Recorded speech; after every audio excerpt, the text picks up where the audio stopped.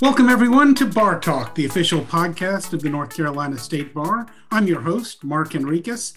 We have two special guests with us today. David Allen is the current chair of the Ethics Committee. David, excited to have you joining us.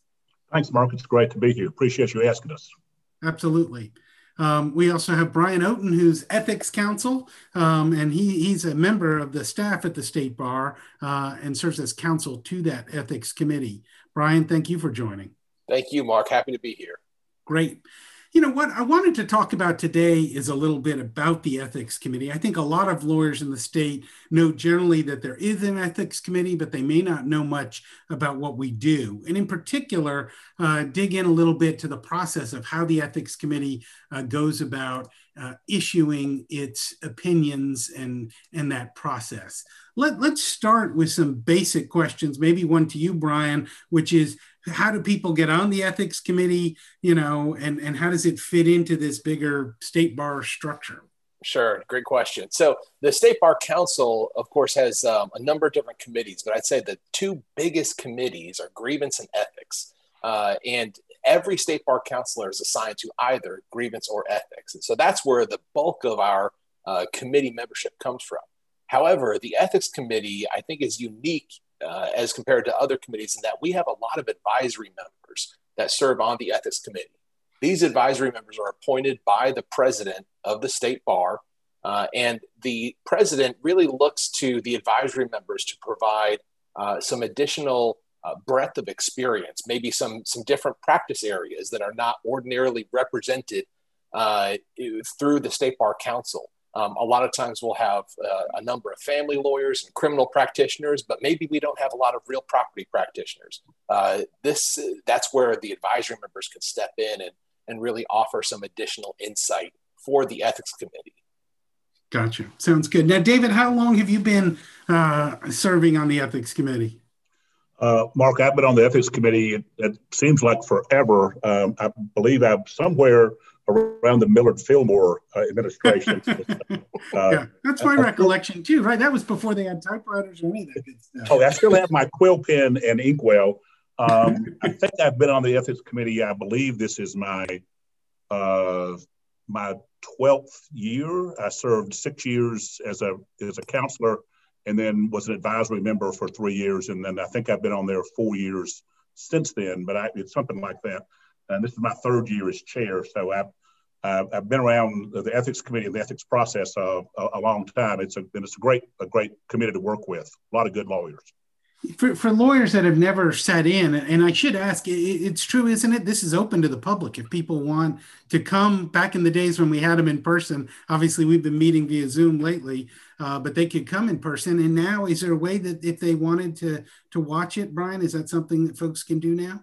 Absolutely. That's been one of the silver linings to the whole COVID shutdown. While our in-person meetings have been shut down, we have been, which forced us to meet by Zoom, we've been given the opportunity to use the Zoom platform to live stream our meetings. So right now we are streaming our Zoom meeting, our Ethics Committee meetings, along with other State Bar Committee meetings through the North Carolina State Bar's YouTube page. So anybody that wants to take a look, listen to the conversation, watch the debate, can log on there at the time of the meeting, and they can watch it live, or they can check it out after the meeting has occurred, because we save the archived recording of that meeting on that page.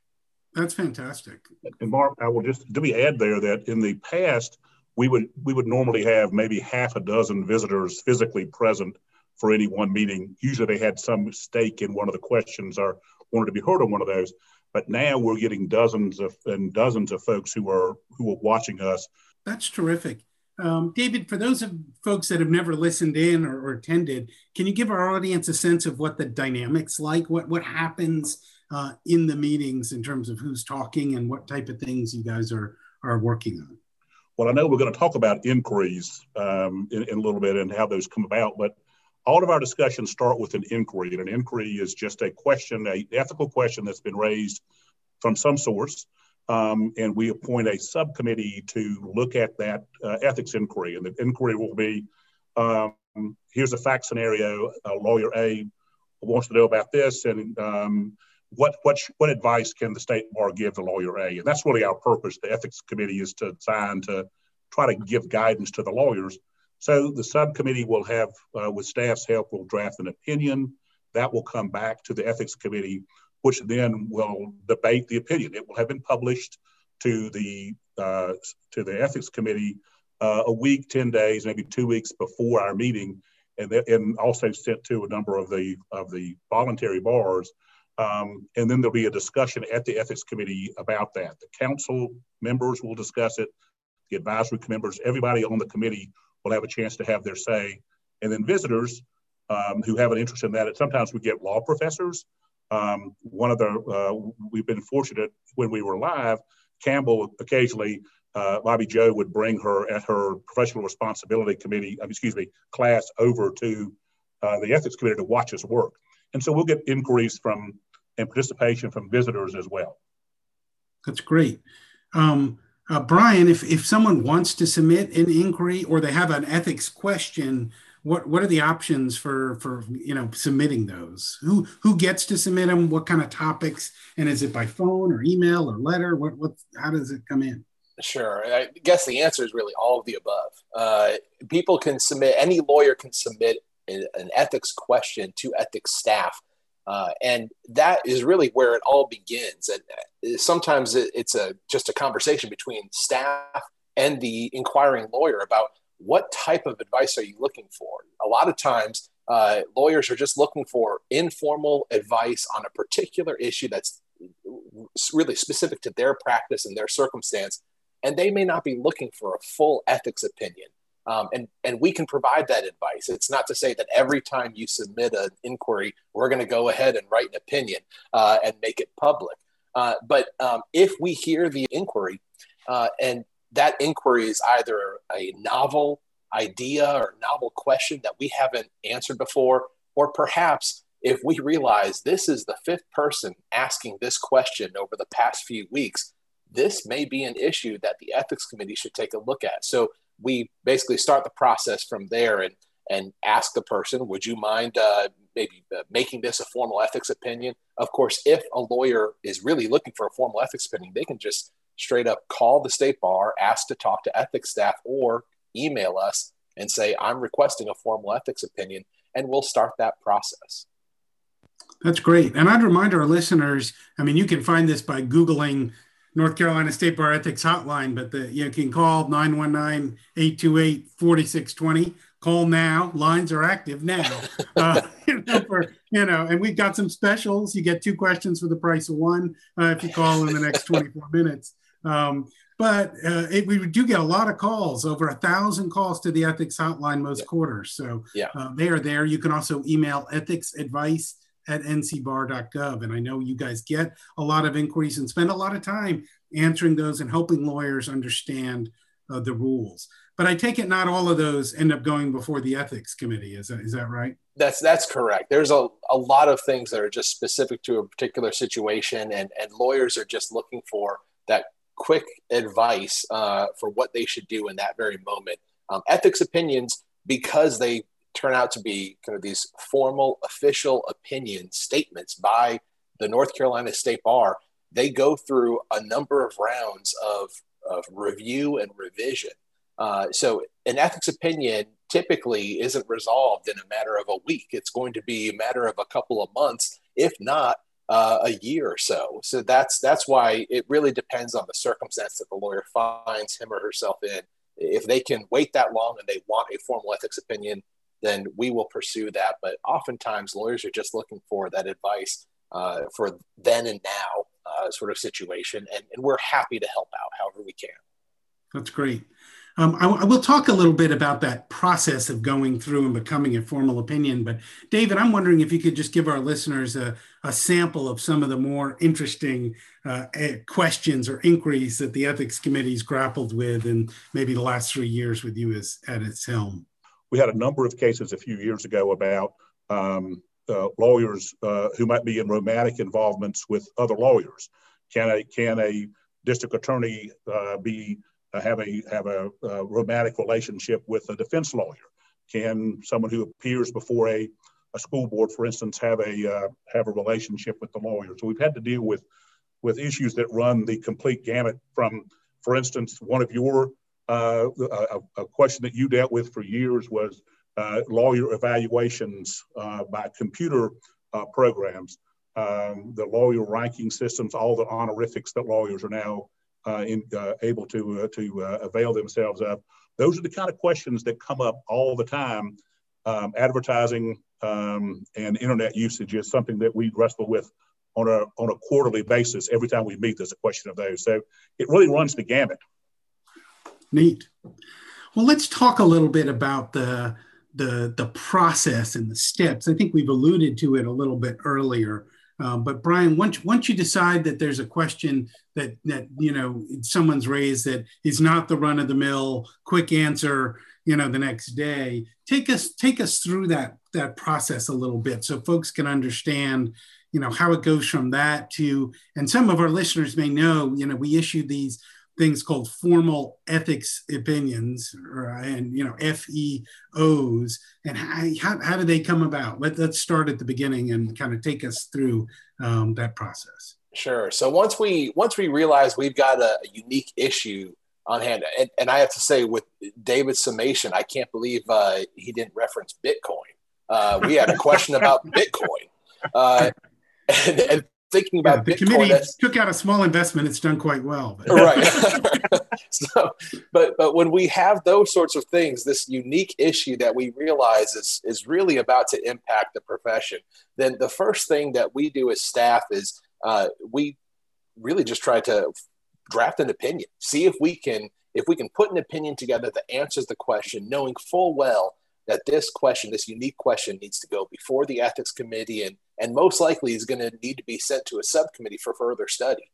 Occasionally, we may get an issue that's so novel that we realize drafting an opinion right now is really going to be really kind of an effort in futility, such as Bitcoin. We realized that we needed to learn a lot more about Bitcoin and other blockchain considerations and all those different things. So occasionally we will just put an issue before the ethics committee and say, this needs to be studied. We need to put a subcommittee together and sit down for the next couple of quarters, educate ourselves, and ultimately try to craft an opinion after our educational effort. Mark, let me jump in for just 1 minute, because it may be something that for the listeners. I don't know much about Bitcoin, and I'm happy to remain blissfully ignorant about that. But there was something on our agenda this past quarter that really is cutting edge, and that involves the use of artificial intelligence by lawyers in the practice. And there have been only, I think, Brian, keep me right, I think there have been only 2 other states that have really sort of entered into this area with some thought about it. Right. And that's something that's coming, that's going to be a new issue for us to look at. And so, we really are involved on some cutting edge issues that the drafters of the code didn't really anticipate, that we were going to have computers and internet and friending people, and whether you have to, what are the obligations that come with the computerized and interconnected world that we have today. And artificial intelligence is something that's a coming tool for lawyers. And the question is, are there ethical implications for that? And we got to study that. Yeah, no, that's great. That's a great point. Are all decisions published, or is that something that the ethics committee decides whether or not to publish them? So I'd say most of every formal ethics opinion has to go through a round of publication. But I guess when we submit something to the ethics committee, then really that issue, that inquiry can take, I'll say, one of maybe 3 paths. The first path is that it could just be, it could result in essentially a letter back to the inquiring attorney. We call that an ethics advisory. And it's essentially just a letter containing the opinion, gets sent back to the attorney, and it's approved by the ethics committee, but it doesn't serve as precedent or anything like that.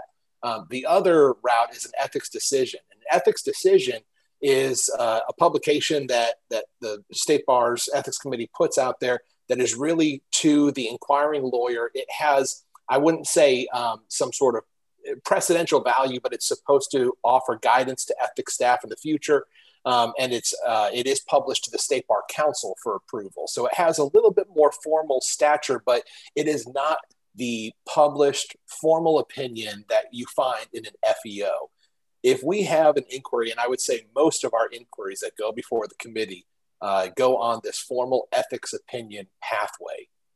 When the opinion, after being studied, the inquiry gets studied by the subcommittee, and the subcommittee produces an opinion that they say, we think this is the right answer. It's time to get some feedback. We publish that formal ethics opinion, the proposed opinion. We publish it to the profession via the State Bar's journal. We put it on the State Bar's website. Of course, we use social media to let folks know that this information is out there and available for everyone's review. And we have a period where folks can submit comments on what they think of the opinion. Do they like it? Do they hate it? Do they see the issue in a different way? Do they have something else, that maybe another question that they feel needs to be addressed? And we get all that comment in, and that will then, of course, bring us to the point where the Ethics Committee may want to send the matter back to subcommittee, or perhaps say, well, we talked about all of that in subcommittee. We feel we've already addressed it, and we're ready to move forward. If people want to comment, what's the process there? Did they send those to you, David, or Brian, or who do they comment to? There is an ethics response line, which Brian will give you the address for. What is that, Brian? It's ethicscomments@ncbar.gov. And if you can't remember that, if you just want to send them to the NC State Bar, you can drop a letter, you can drop an email. We'd like to have them in writing so that we can have that presented, because everything that you send to us gets sent to all the committee members. If you want to comment back that says, I think this is a dumb opinion, and I've seen some of those, both dumb opinions and some of those letters, then, that gets published to the committee, and it works. It lets us know, first of all, that the communication flow is working, that people actually read these opinions and are engaged with them. And it also gives us something, because no matter how hard we try and how much different opinion we try to bring to bear on every opinion, we may have blind spots. It's what you don't know that's a problem. And somebody may have pointed out something that we've overlooked. And so it's good to have lots of different viewpoints represented. That goes back to subcommittee, or we'll go back to the full ethics committee, and to decide whether to go back to subcommittee for further review or not. But that communication is vital for us, and we need those comments. No, that's good to know. And I'd encourage our listeners to send in those comments. I mean, that's a key part of the process. Let's finish the process. So I think we've walked through the draft, the subcommittee, the debate, the publication, and the comments. Take us through, the last steps once those comments are received and you've got an opinion that I guess is done or rewritten and reconsidered. But when the ethics committee has published the opinion, has received comments, and then either send it back to cut subcommittee or is finalized, whenever the opinion is finalized, we send it back to the entire State Bar Council for adoption, and is presented to the council. There's discussion, chance for other counselors. As Brian said, everybody's either on grievance or ethics. So sometimes grievance members have not seen the material until they come to the council that day. So they've read it in the bar journal, but they get a chance to see it again. And if they have questions, it's another chance for debate. And then the matter is, if the majority of the council adopts it, then it becomes a formal ethics opinion. If they don't, it could be sent back to the ethics committee for further work, or just die because of the vote down. But generally, they are adopted by the full council once it's been through this lengthy process with enough review. Right, and if I could jump in, just add that that's yet another chance for that review, and the council on occasion disagrees with the ethics committee. It's again very rare, but we had that a couple of years ago. There is an opinion, I believe it's now known as 2018 FEO 5, but it dealt with social media considerations and the use of social media by a lawyer in obtaining evidence or other information that's out there. The opinion went through the ethics committee subcommittee process, was studied, was debated in the ethics committee. There was just really some great discussions around that. The ethics committee ultimately produced an opinion that went to the council, and the council disagreed with it. There was a vote at that council meeting, they rejected the adoption of that opinion and sent it back to the committee. So the committee had to basically start over again and retweak that opinion to produce a different outcome that was acceptable to the full council. And it's just that emphasis of these things are not just drafted by staff and then adopted. They are hotly contested. They are studied. If we don't know anything about the particular subject matter, we bring in experts. Again, artificial intelligence is a current one that's a great example. Bitcoin was another great example where we brought in a lot of different experts to tell us what we were dealing with before we even put pen to paper to determine exactly what the opinion should be. Brian, if lawyers want to find these old FEOs or that 2018 FEO 5, how do you find them? You can go on our State Bar website. We keep them all there. If you go on our State Bar's website and you see along the top, there's a for lawyer section, and you will see a little drop-down box that shows rules of professional conduct or just ethics information, and you can find the adopted opinions in that section. We also have an index available for those adopted opinions. Usually I tell folks if they're looking for an opinion, go to the index first. Hopefully that will guide you through the topic and selection of a particular opinion. That's great. And are these binding? In other words, if I read an FEO and it says it's okay, to do this, it's okay to use social media this way, can I rely on that? Or could I still be brought up on a grievance even if I acted in accordance with the FEO? That's a great question. I think the way that our ethics opinions work is that they serve as the State Bar's attempt to guide lawyers and provide them the information they need to conduct themselves in accordance with the rules of professional conduct. There may be a situation where you read an ethics opinion, you figure out how to respond to a situation, and you still get a grievance. And you respond saying, well, I followed this ethics opinion. The grievance committee may very well say that, the circumstances of that ethics opinion are different than what you're dealing with. And so they may disagree with your particular decision. But I'd like to think, and there's nothing that's formally written down about this, but I'd like to think that the grievance committee, which is made up of State Bar counselors elected from across the state, will see a lawyer's good faith effort to comply with the rules of professional conduct as perhaps a mitigating factor in determining what the appropriate response is there. But one thing to note is when you go to the disciplinary hearing commission, for example, our opinions are not binding precedent the way that like a Supreme Court case or a Court of Appeals opinion would be on a lower superior court. They are, I think, heavily persuasive secondary sources. If we step back into law school for a second, but I think the DHC would look at an ethics opinion and say, well, this is how the ethics committee or this is how the State Bar has determined a particular rule should be interpreted under these particular circumstances, and we think that that's influential here. I've never seen a DHC panel say we just disagree with this ethics opinion. And therefore, lawyer, we're going to hold you guilty and disbar you, even though you did everything that the ethics opinion told you to do.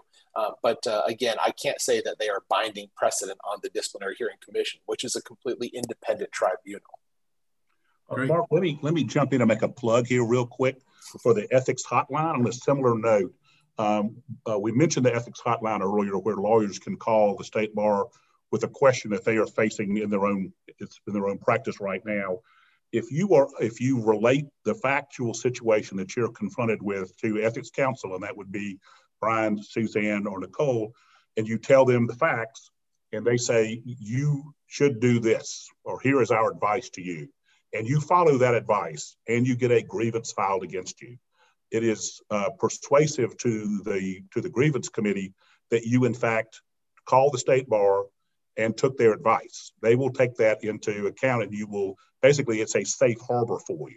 Now, if you shaded the facts, if you said this is what happened and what really happened was something else, and you were using the State Bar to try to be a shield, that's a no-no. We're not letting that happen.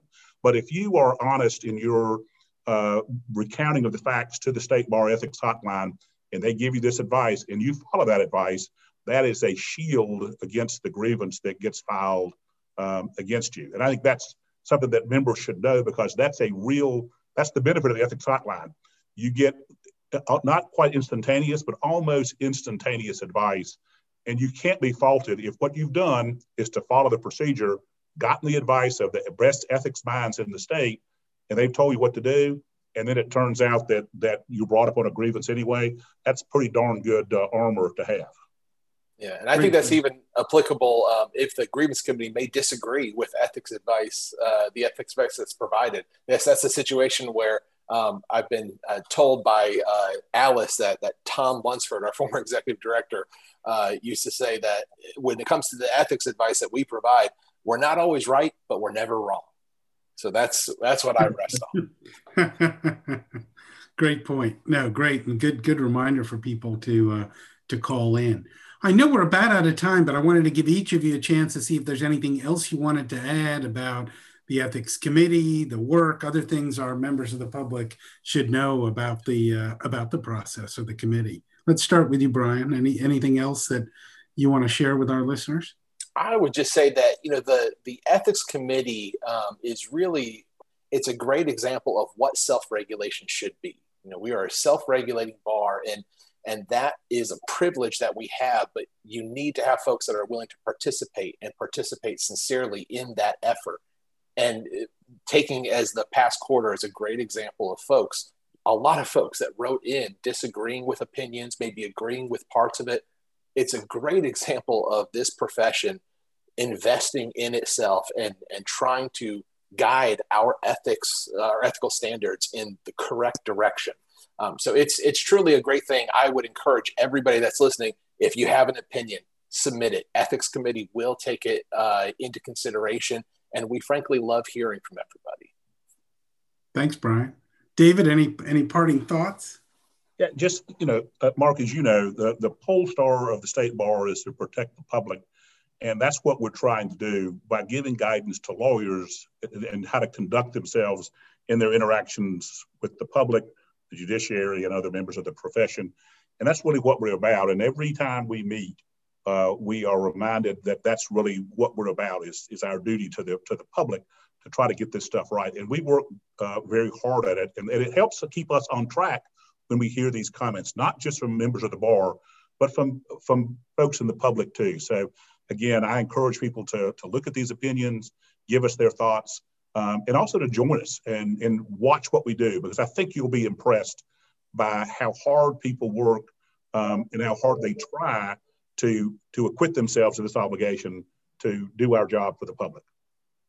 Thank you, Brian and David, for joining us. Very interesting information, and I hope the public enjoyed hearing it. This has been BarTalk, the official podcast of the North Carolina State Bar. You can subscribe and find prior episodes at the State Bar website. You can also find us on iTunes, Google Music, or SoundCloud. So please subscribe. We'll look forward to talking to you again next time.